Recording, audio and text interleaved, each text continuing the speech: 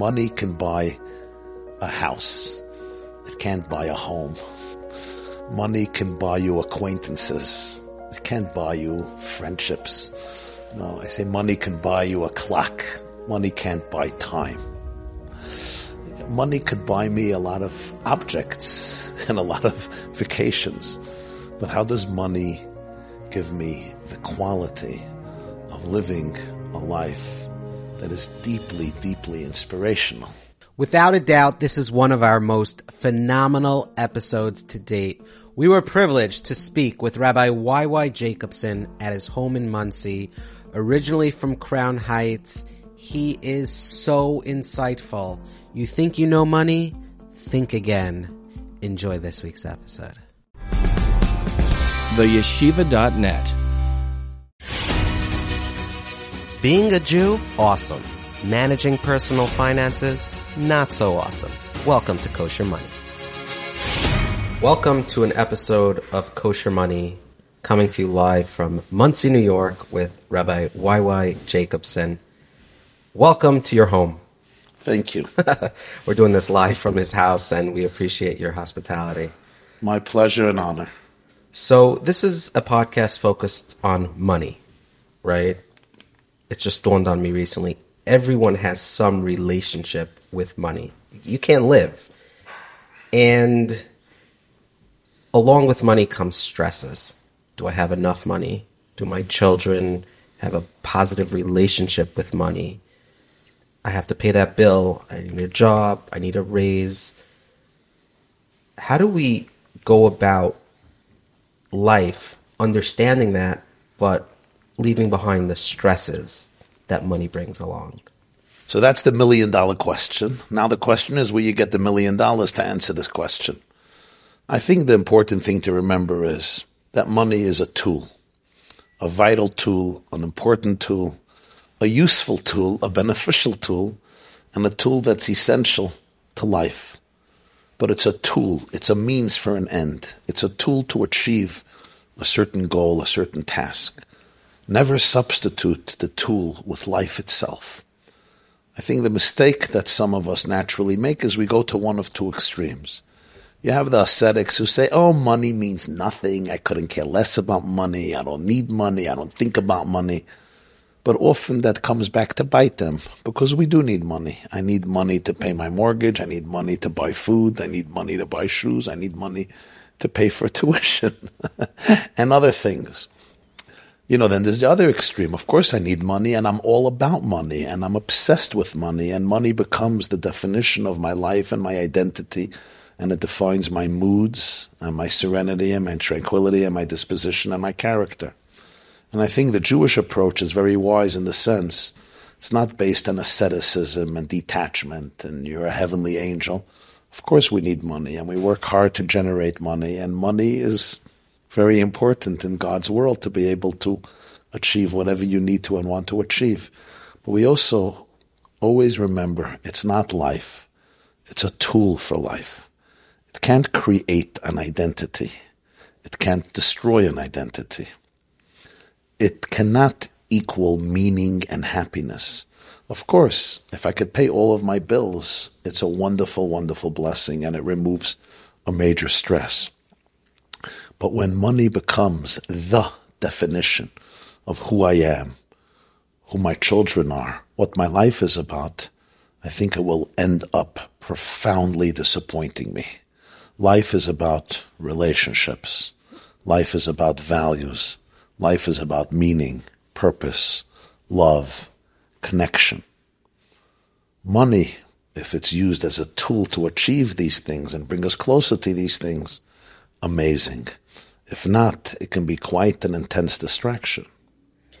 Cultures outside of Jewish circles many times focus heavily on money, that it's an end to an end. It's the goal, right?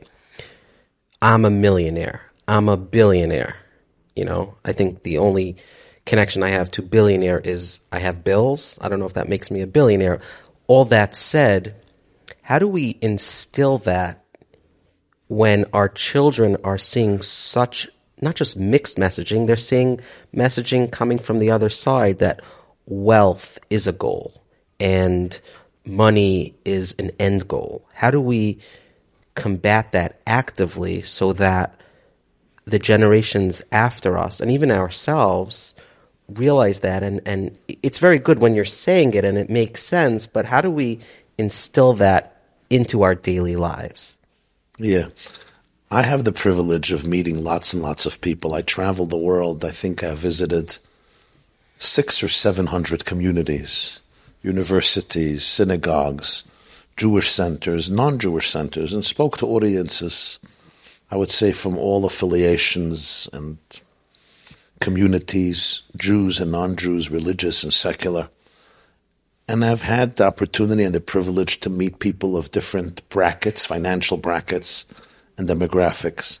Sometimes people who are extremely, extremely wealthy, or people who are wealthy, well-to-do, as well as people who are struggling financially. And it's so telling to me that sometimes you meet a person with a lot of money, but they're worked out. They have what you call character. They have an identity. They know who they are. They know who they're not. The definition of their dignity is not their money. The validation that people will give them because of the money does not make up who they are vis-a-vis themselves, their spouses, their children. And sometimes you meet people who also have a lot of money, and the levels of insecurity and anxiety and self-consciousness is so toxic that I almost feel bad for them. And don't get me wrong, I'm not from the group that says you don't need money. Everybody should have a lot of money, because money can be very, very useful and beneficial and allows you to do a lot of good and great and fun and productive and holy things. But if anybody makes the mistake of thinking that money equals a good life, they are in for a great disappointment. Not because money can't give you a lot of comforts. It can, and it should. But because there's no substitute for working on yourself. There's no substitute for self-awareness. There's no substitute for dealing with your wounds, your broken places, your fears, your insecurities, your traumas, of dealing with your darkness, your skeletons, your toxicity. No money in the world will eliminate that. And that's where life happens. When I'm a worked out person, when I refine my character, when I confront those things that scare me most, when I'm ready to deal with my darkness, then money becomes an incredible blessing. And if not, like every great gift in the world, it can become also a source of much deeper insecurity, much more alienation from people, much more jealousy, and much more psychological problems and even misery. Seeing those in circles where there is less money and seeing those in circles where there's an abundance of money, what do you see as, and I think you've touched on this, but I'd like to hone in on it, what do you see as the secret to happiness, assuming that it's not money that creates happiness? Yeah. Well, it's important to say this. If somebody has no money, if they can't put bread on the table, if the children don't have what they need, if I can't pay my rent or my mortgage, obviously it's a very big stress in life. So when people say money has nothing to do with happiness, and you could be broke and be the happiest person, I think it's important to be realistic. If I'm stressed out and anxious because the bank is coming after me and all of my credit card companies are coming after me and I simply can't cover, the month, it's stressful. And therefore we should try to do whatever we can with the grace of God to be able to enhance our sources of revenue.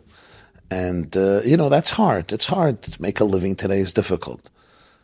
But I think it's important to understand that there's a big difference between eliminating the stress of having a lot of bills that I can't cover and really living a quality life that is saturated with depth and love and meaning and purpose. That life cannot be bought through money. Money can buy a house. It can't buy a home. Money can buy you acquaintances. It can't buy you friendships. No, I say money can buy you a clock. Money can't buy time. Money could buy me a lot of objects and a lot of vacations. But how does money give me the quality of living a life that is deeply, deeply inspirational and meaningful? And here is where a person really needs to cultivate deep self-awareness, values, meaningful and spiritual goals, relationships, a relationship with yourself, a relationship with people you trust, people who trust you, a relationship with your loved ones, a relationship with your mind, with your soul, with your God, and be involved in a life that makes your heart start dancing. And then when my money is used to further and enhance these goals, the money itself becomes part of happiness. But if it becomes self-contained, money as money as money, it becomes pathetic.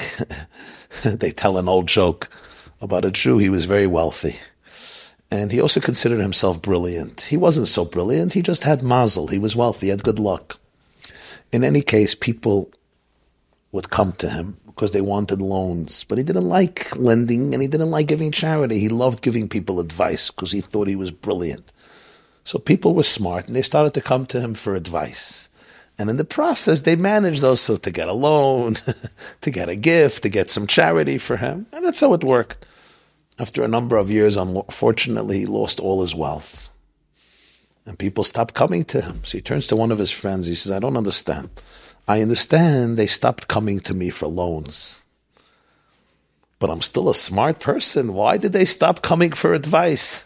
He never realized why they were coming to him for advice. I remember there was a very wealthy man who phoned me once. And he asked me if I could listen to a speech that he gave at some huge event. I said, why? He says, I want to hear objective feedback. I said, why are you asking me? He said, I'll tell you the truth. Because any speech I give, when I leave, the people around me say, that was brilliant. That was mesmerizing. We never heard such brilliance. He says, for some reason, my speeches are always brilliant and flawless. You think it has to do with the money? I didn't want to spill all the beans. But the point is, people are so desperate for authenticity. And the fact is, when people with a lot of money come into a room, you'll see that people change. They become intimidated, not even consciously. Subconsciously, they start behaving differently. They want to leave a good impression, even if the person is actually not helping you. But the fact that this person has so much money, I look around the room and everybody is different. I have a photo in my home of the Lubavitcher Rebbe on Tisha B'Av, which is the Jewish saddest day in the calendar, the day that both of our temples were destroyed in Jerusalem. It's in August, the 9th of the month of Av. And the Lubavitcher Rebbe, Rabbi Menachem Mendel Schneerson, is sitting on a lower box, which is our custom on that day of mourning. We don't sit on a regular chair. We sit on lower chairs or on a cardboard box or a milk box. And the Lubavitcher Rebbe is sitting on a box, and he's reading the Book of Lamentations by Jeremiah the prophet that was written during the destruction of the Holy Temple by the Babylonians in Jerusalem. And you see the Lubavitcher Rebbe from an angle. It's hanging right here in my dining room. And people ask me, why did you choose this photo to hang up in your dining room? It's a sad day. It's a sad picture. And I tell them the story that the photographer of the Rebbe, his name was Vyshinsky, he was a Russian artist. And we once asked him, he was at our table, and we once asked him, what is your favorite photo? You took thousands of photos of the Rebbe. And he said, this one. I said, why? And he said, look at the Lubavitcher Rebbe. Would you ever guess that as I took this photo, 6,000 people were looking at him? I said, no. He said, that's the beauty of this photo. He's immersed in his prayers and in his poetry and in the Book of Lamentations. And you don't know that there's 6,000 eyes gazing at him. You would never guess from the picture. So I told over the story in the synagogue on Saturday, and the next day somebody bought me the photo as a gift. So I hung it up in my dining room. My point is, I can't say we're all on that level, but we have to cultivate a consciousness of realizing I can't live for other people. and I can't live to please other people. And if somebody with money or with some other great blessing walks into the room, and suddenly I find my behavior changing, suddenly I'm calculating every word that comes out of my mouth, which is very normal. This is how human beings are. But it's important to identify this weakness that we have, how we sometimes lose ourselves completely when really this person may be much less wise than you. And what is more important, this person is desperately craving authenticity and authentic relationships.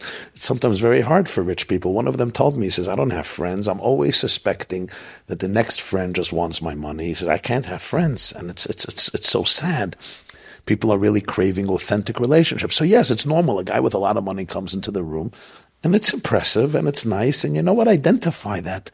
But to become completely enslaved by it and defined by it, and as though there's nothing else to life and identity, I think is very demoralizing for us, and our children learn from that. I imagine those hearing that, it's not that the rich are looking for sympathy, because if someone who didn't have money had the opportunity to exchange their problems and challenges with someone who's putting his head on his pillow that's maybe worth $400 and super comfortable at night, he would think, oh, I would exchange those. I don't know who my friends are. That's your big challenge. I'm struggling to pay the tuition. So as someone who's seen it side by side, there are unique challenges that are presented with both sides of the spectrum, right? I think that somewhat gets lost on someone who may not have money, that there are real challenges as it relates to that. Sure. Every gift that God gives us also has a downside. Every opportunity comes with challenges. Every talent, people who are very smart, people who are very sensitive, people who have a lot of courage, people who are empaths, people who are deep. There's a line in Proverbs, more perceptiveness, more pain. Money is a gift. It comes with a set of tremendous blessings and opportunities that are positive, and challenges. Marriage is a gift. It has its challenges. Children are the greatest gift in life. But it comes with challenges. Raising children is not easy. Sometimes it's easier not to have children. But we crave to have children because of the gift. Money is a great gift and a great opportunity, but you have to be aware of its challenges. Its challenges are how it affects my personality, how it affects my relationship with myself, my spouse, my God, how it affects my children, how it affects my friendships, what it does to me emotionally and psychologically. The moment I don't have a real God and money becomes a substitute for God, I could become a dangerous person. So self-awareness is so important, and there's no substitute for it. And I should say, living in a big, comfortable, beautiful home, going on beautiful vacations, taking a private plane wherever you have to go, is a blessing. It's a blessing. I know I travel through regular airports and airlines, and once in a while a friend of mine gives me a free trip on a private plane, I see the comfort. But sometimes you walk into a small house, with a few bedrooms, but there's a good marriage. And the father and the mother are connecting with the children. They all know how to sit on the floor and play Monopoly together, or shmooze. They sit around the table and they know how to sing without self-consciousness, without fear. People respect each other. They're here for each other. They could be open with each other. These are the priceless gifts of life. And I have to know that if I have a room with 17 bedrooms and 14 bathrooms, and my own tennis court, and my own baseball field, and my own basketball field, and an indoor pool, and an outdoor pool, and a solar jacuzzi on the roof. Amazing, wonderful, enjoy. But this will not make your marriage thrive. This will not make you have an amazing relationship with your children. This will not help you confront your skeletons and traumas. So these are important things to understand, unless I use the money to get the help I need and the work that I have to put in to be able to deal with the things I have to deal with. Let's talk deeper on the connection between money and God. You mentioned the Lubavitcher Rebbe, and he has a quote on what it says on money. Let's talk about that. And to piggyback off that, how should we be thinking about God as it relates to the money, trusting in Him that He would provide the amount of work we need to do without overdoing it, versus believing and trusting in God that He will provide us? Yeah, the Lubavitcher Rebbe would often point out that the American dollar has those words, "In God we trust." You know, they say a joke that there was a store in Borough Park in Brooklyn with a big sign, "In God we trust, everyone else pay cash." So for the Rebbe that meant a lot, because if God can't relate to money, then ultimately God can often become a meaningless word. You know, if God only relates to abstract, transcendent, spiritual, heavenly, celestial truths, it's great. But as we say, you know, can I take God to the bank? You know, does God count where money counts, where things matter? Money is the symbol of the real world, the physical world, the world of commerce, the world of business. Not the world of abstractions, not the world of ideas, not the world of philosophy or religion, but the real world. You know, people can debate whether God exists or doesn't exist, but they don't debate if money exists or doesn't exist, because that touches us in a very visceral way. It allows me to buy my food and buy my drinks and survive. So for Judaism, connecting God to the world of money is not just nice, but it's critical. Do I have a God when it comes to money? In other words, do I have priorities and values and morality and moral boundaries and sensitivity and red lines that I won't cross, even when there's a lot of money at stake? And it makes all the difference. Because in the world of money, especially when you're advanced, you know, I have a friend, he works in New York, and I looked at him one day, and I said, "What happened to you?" He said, "Rabbi, why I deal with sharks all day. And if you want to deal with sharks, you have to become a shark." It was so sad. I understood him. And I looked at him, and I said, but what all the sharks are really yearning for is for someone to teach them that they don't have to reduce themselves to sharks. Be a leader. Be a leader in your industry. You'll make more money. You won't make less money. I said, people have souls. People are craving happiness. People yearn for real relationships. All these people are in therapy because something is going sour for them in their lives. Be a source of inspiration. Teach them how money can become an experience and a tool for bringing more love into the world, more light, more hope, more caring. You know, I have to tell you something. When I was a boy, I was 15 years old. I grew up in Brooklyn at the feet of the Lubavitcher Rebbe. And I still remember he would have a Saturday afternoon gathering, a Shabbat gathering, 1:30 for a few hours. And it was 1 week, I still remember, it was the portion of Noach, that's in Genesis, the end of 1989. And he spoke about charity. And at the end he said, I want to suggest something.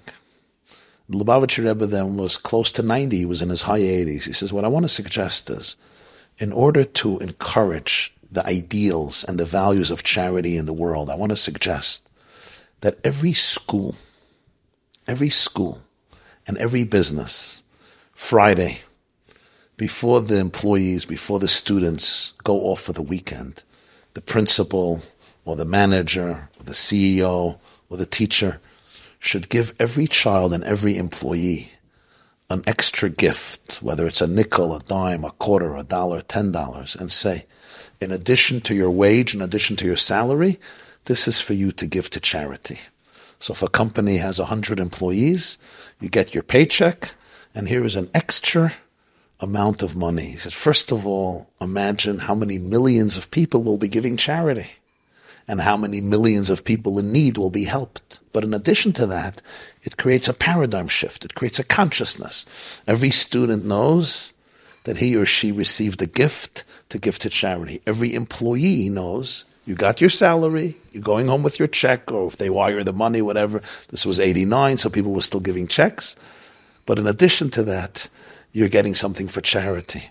And he said, this way we can create a global transformation where people look at charity from a different perspective. I thought, wow, this is leadership. This is global thinking. Now, I don't think that the Rebbe's idea was implemented, at least in a serious way. I don't even know if many people know about this, but I heard this from his mouth, and I was a teenager. I was 15 years old, 14 or 15 years old. It left such an impact on me because this showed how a leader thinks. When you're in the industry of making money, instead of becoming a victim of the circumstances and a victim of the culture, you display leadership by displaying integrity, authenticity, by teaching people what to do with money, how to deal with money, how instead of allowing money to control their heads and get to their heads, the money actually becomes a tool for living comfortably and for doing great things and for enjoying life. And then for what ultimately counts for all of us, which is to create a world that is filled with compassion, that is filled with empathy, that is filled with hope and love. Do you find that as a society we're overworking and trying to make as much money as we could? I would imagine that has to do with the advancements of technologies, and our work is in our pockets and wherever we go. And it used to be 9 o'clock, we walk into the office, 5 o'clock, it closes, and then you're off for the next 16 or so hours. What are your thoughts on the idea of overworking? I think every person is different, but I think you're touching on something that's very serious, and for some of us it's even more serious than others. I met a fellow the other day, and his marriage was falling apart. He got divorced now, and I was trying to help save his marriage. And I said, why do you have to be 16 hours a day in the office? Why don't you come home early? You have 3 kids, spend time with your wife, with your kids, 4 kids. And he looks at me and he says, my entire life I felt like I am a piece of garbage. I amount to nothing. I am valueless. And every day in the office, I work very hard so that everybody should feel that they need me. So that everybody should feel that I am essential and indispensable and vital to this company. I have to work this 16 hours a day. Now I have to say, his self-awareness and honesty was inspiring, because what he was basically saying is, a lot of the time I'm spending in the office is not to do work. It's not even to make money. It's to numb my emotional pain or fill a psychological void or a bottomless pit of a lack of self-love, self-respect, self-compassion that I don't have since 3 years old. And I'm trying to use the office and the money to compensate for that. We have to be aware of all of these patterns. We say, I'm overworking because I have so many bills to pay. That may be true. It may also be true. It's a very good escape from my house. I don't have to deal with my marriage. I could come home and not deal with my children. It's a way of finding soothing, numbing experiences that make me feel productive in society without dealing with what I have to deal with. But this is a very personal journey. You have to ask yourself, why are you really working so hard? And can't you take some more time to focus on that which you're working towards? The money and the work is a means towards an end. So maybe let's focus a little bit on the end. They used to say an old joke, right? Somebody once said, a Jewish comedian, he said, my mother always served leftovers. We're still looking for the original. We're always more work and more work and more work. And when does it stop? There's a beautiful description in Maimonides. Maimonides was one of the greatest Jewish leaders, physicians, philosophers, and codifiers. He lived in the 12th century. He was the private doctor of the Sultan in Egypt, Saladin, and his successor. And Maimonides concludes his magnum opus of Jewish law. He says there's going to come a time in history when we will have managed to eliminate hunger, war, jealousy, and competitiveness because goodness will be so abundant and all of the delicacies will be as common as dust and earth. And when you read these words of Maimonides, it's like, wow, artificial intelligence, solar energy. There comes a time when 95% of jobs will be able to be executed by artificial intelligence, and everybody's going to ask, why am I here? What am I doing? And when we manage to get the resources, electricity from the sun, et cetera, without the bills that we have to pay now. So the Maimonides says, what is the world going to do?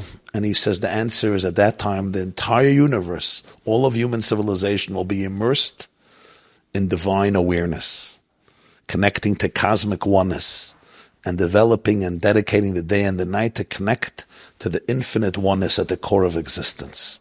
You read these words, and you actually see where history is going.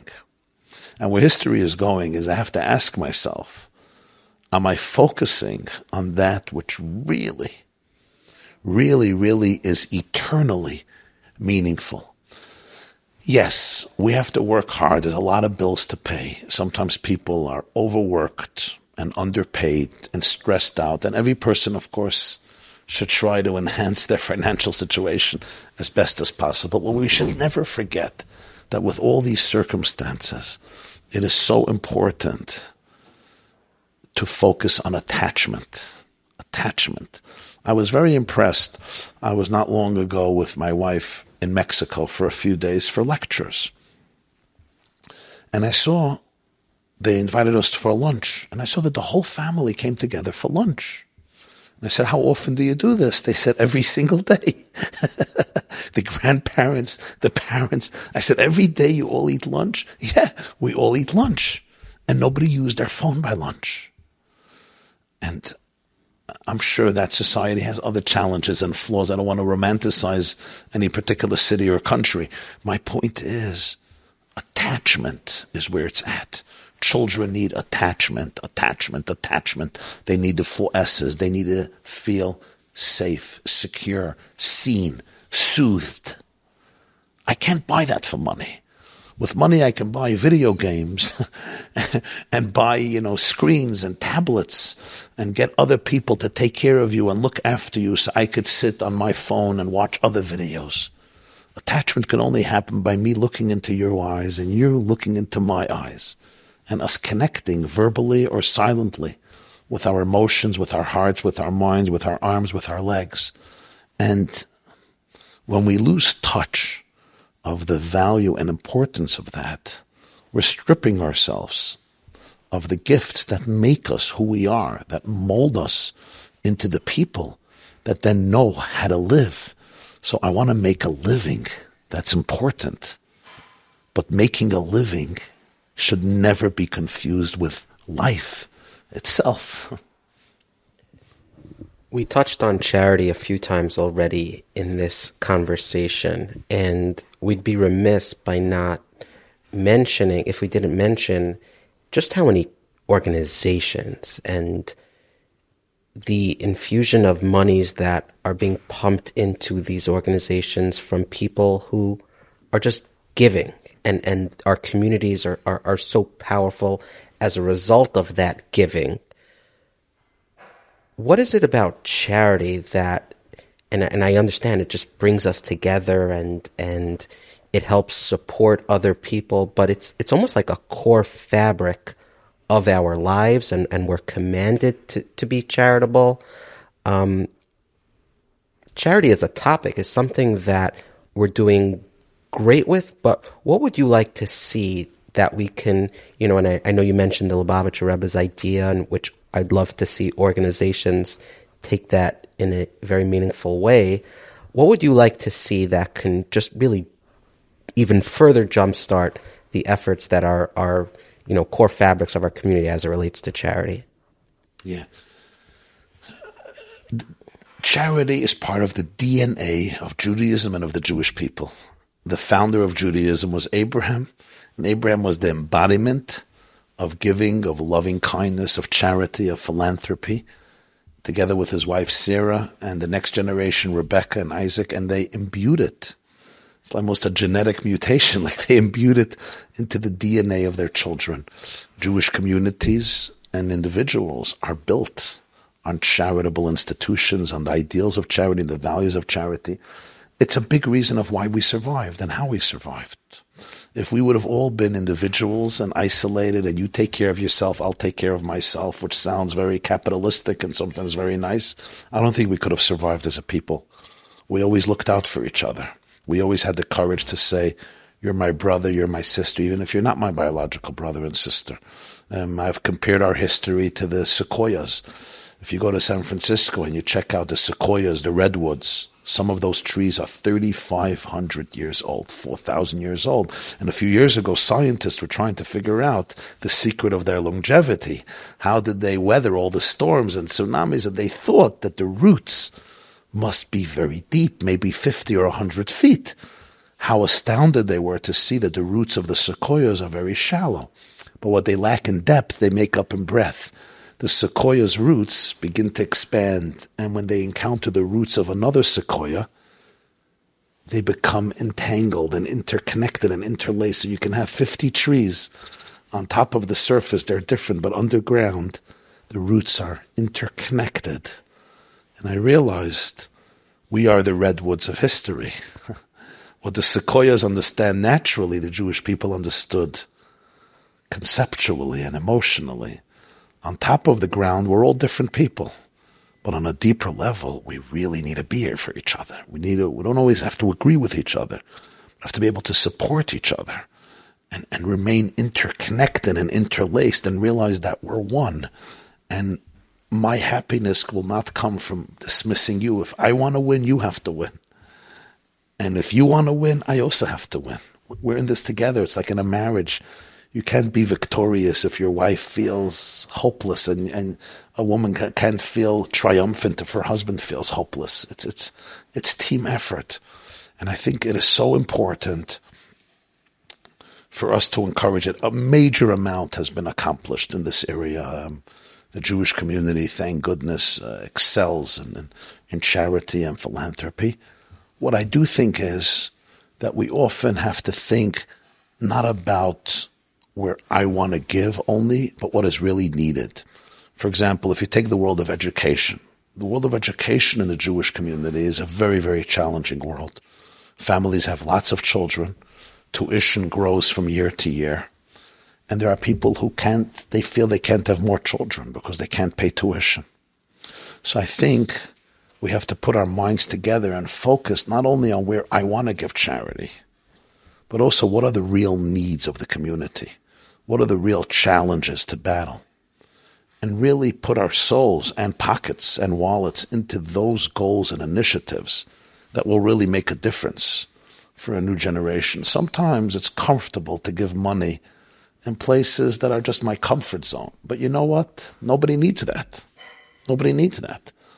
So that's where I would think we need to really focus on absolute needs of our future, of our community and communities, and strategize about how to help.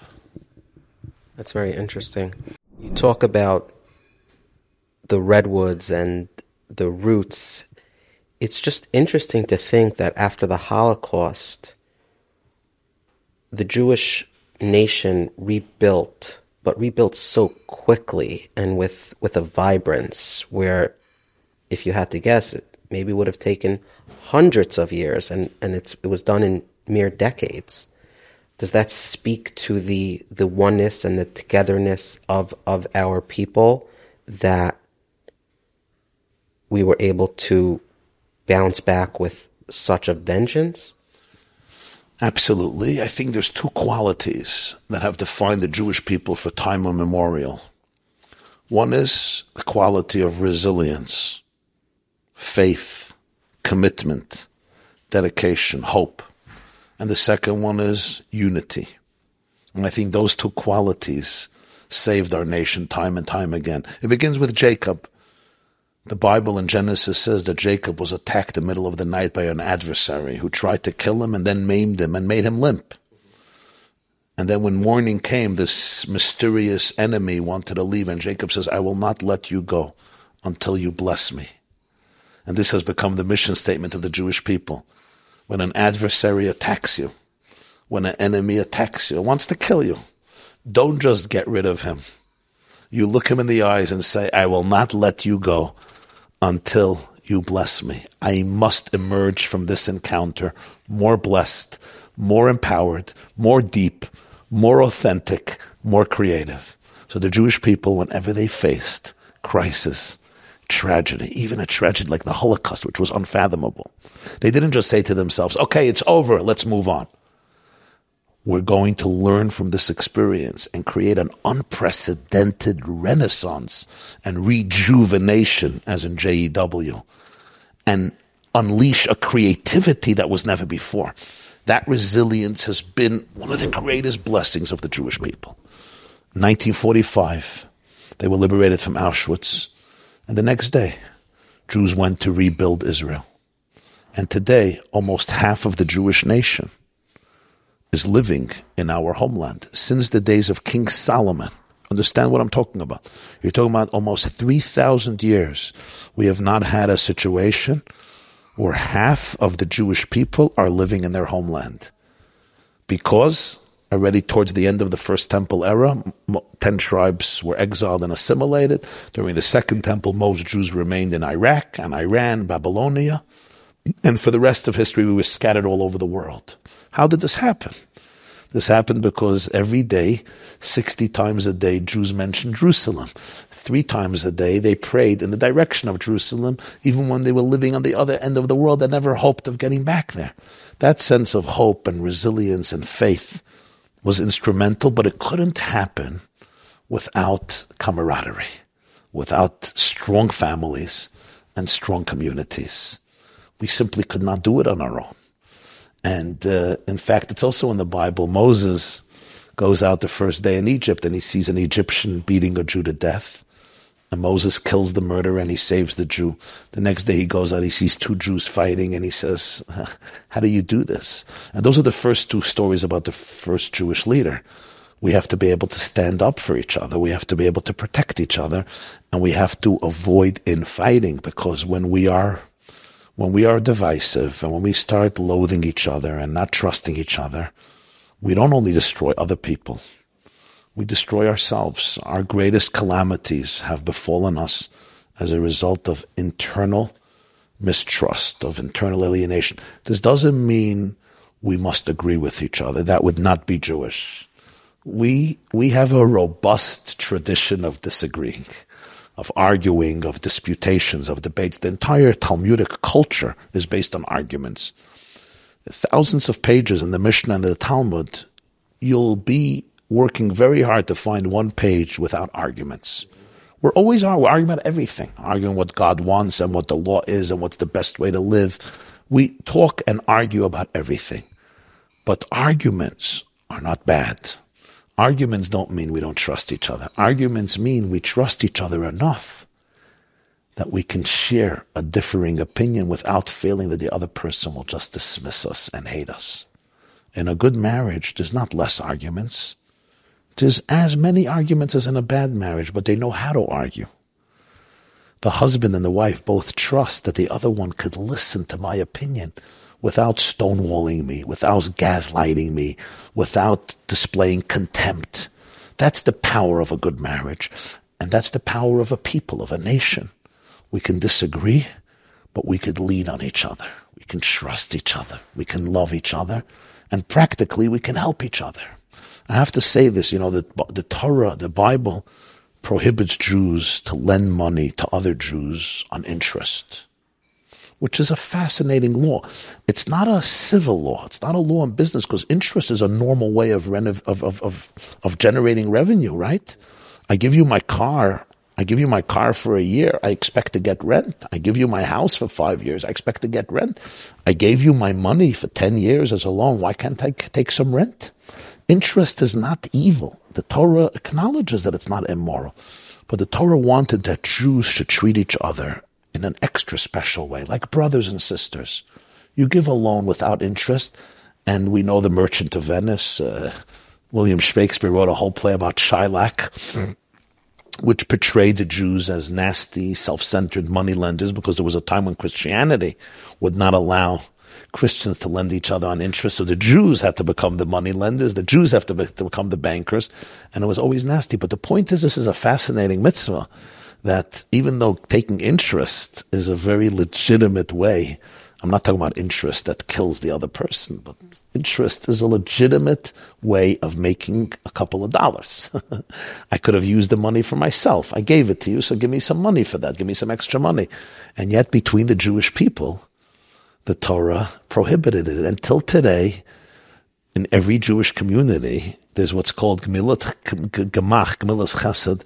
There's an interest-free fund where people can borrow $1,000, $5,000, $10,000 to make a wedding, to make a bar mitzvah, to start a business, to help with a down payment. But this is a fabulous, you can't always go to the bank or go to some professional lender, but this is a fascinating institution within communities that have been going on already for 3,000 years. A lot of people don't know about this. If you need $3,000, you can call somebody. Sometimes they want a guarantor, and you can get it for 6 months or for a year, and you don't have to. You could pay it back without any interest. It's just a fabulous institution that is not in the code of the Jewish law. It's not in the section of civil law and monetary business known as Choshen Mishpat, because it's not a business commandment. From a business point of view, it's ethical. It's actually in another section, same section like the laws of kosher. It's more ritualistic. Yeridea, because it's about the familial relationship that Jews needed to cultivate with each other throughout the generations to survive and thrive. Phenomenal. For those that are watching that have never heard of Rabbi YY, you were born today to them. What? Born again Jew. Born again Jew. Where can they go to consume more of you? They want their daily share of Rabbi YY. What can they do? I know you're all over YouTube. Is there a specific channel, a website, books you've written? So there's a YouTube channel with my name, Rabbi YY Jacobson. They could subscribe to it and get much of the information. There's a website with all my classes called theyeshiva.net, THEYESHIVA.net. There's also a Spotify, there's podcasts one can subscribe to. And on our website, theyeshiva.net, you could subscribe to a weekly email newsletter with my essays and articles and other materials we offer.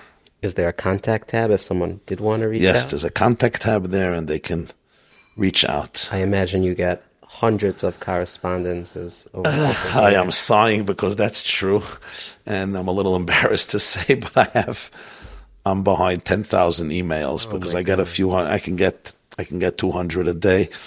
And they're not easy questions. So I try hard. I have some help, but it's hard to keep up because people do reach out from all over the world. And, many emotional questions and philosophical questions and psychological questions. We live in a generation where people are searching for themselves, and they're searching for authenticity, and they're searching to heal from anxiety and from trauma and from depression and from alienation. People are sick and tired of being sick and tired. There were generations when we tolerated it. We repressed it. We suppressed it. We put one foot ahead of another foot and just marched on. But today I think people are sick and tired of being miserable. I think it's a beauty of a generation. People say we're spoiled. We have enough money to think about our emotions. People say, 50 years ago, after the Holocaust, 70 years ago, nobody had a penny to their name. Our parents or grandparents came off the boat, and many of them had 1 quarter in their pocket, 1 nickel. Now then you could have still bought stuff with a quarter, even a nickel. But who had money? And now, 70, 80 years later, everyone has money. Not everybody, a lot of people have money. So now you could afford therapy. You could deal with emotions all day. You could get angry at your mother. You could not like your father. You can hate your brother. You don't like the rabbi. It's the luxury that allows people to deal with emotions. My grandmother, she had to survive. Who could deal with emotions? There may be truth to that. But you know what? That may be a divine gift. There comes a generation where God says, you know what? I'm going to eliminate the misery of day-to-day desperation trying to survive so that you could deal with your emotions, so that you could focus on your inner life, so that you could enhance your identity. Sure, it could become narcissistic and self-indulgent, and it becomes about worshiping every feeling. Again, like every gift, like money, like every gift. Every gift can be misused and misdirected and abused. Or you could use the time and the energy to learn more and study more and grow more and connect more and pray more and find your soul in a much deeper way. Any books out from Rabbi Weiwei? No. Hebrew. I have a Hebrew book called The Secret of Exile and Redemption. No English. No, no not English. yet. Is that in the plans at some point? Yeah, it's in the dreams. What would be the title? What book? What topic speaks to you? I mean, you have lectures on practically every topic. It's fascinating, and this was an amazing conversation. I hope to do many more with you in the future, Bezras Hashem. But if there was that one book, like that dream book, what topic really speaks to you? I think really empowering ourselves and others to see ourselves for who we really are, as divine ambassadors of love and light and hope, of people having the courage to be able to embrace their consciousness and be able to truly live lives that are aligned with their deepest core and live from within, becoming a channel for God's glory that's manifested in each person. You know, to empower people to live that life is very meaningful for me. That's what I try to do for myself and others. Publishers, take note. I'm sure they come after you, knocking on the door and all that. But thank you so much for your time. We'll put the links and the mentions of other work that you've done, your YouTube channel, in the show notes for those that want to consume more. And we cannot thank you enough for your time. Thank you so much. Thank you for listening to another episode of Kosher Money. I cannot believe we are in the 40s. 40 plus episodes are in the bag. Rabbi YY Jacobson, look him up. He is on YouTube. Phenomenal videos, almost on the daily, if not every day. Really, really insightful individual. He is a force to reckon with, and we are privileged and thankful that he allowed us to get a glimpse of his wisdom. Thank you to our friends, livingsmarterjewish.org. If you need financial guidance, a coach, an individual, someone to speak to, free of charge, visit livingsmarterjewish.org. Thank you to our friends at Mishpacha Magazine.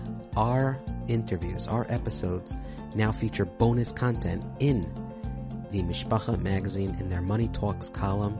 Really excited about that. You can watch bonus video content at mishpacha.com, where you'll see not just a recap of this episode, but content and questions you want to ask that Mishpacha is assisting us with and doing a fantastic job. So shout out to the team at Mishpacha. Thank you to our sponsors, Infinity Land Services, ApprovedFunding.com, and Kol El Chabad. Some people say, why is it charity sponsoring? They're not. A fan of Kol Chabad is making this happen and wants to tell the world about this amazing organization. So thank you to our sponsors. If you want more shows, more content for the Orthodox Jewish family and beyond, visit livinglachaim.com. My brother Yaakov has many shows. He has mental health show. He has Inspiration for the Nation, where he talks to impactful people on the weekly.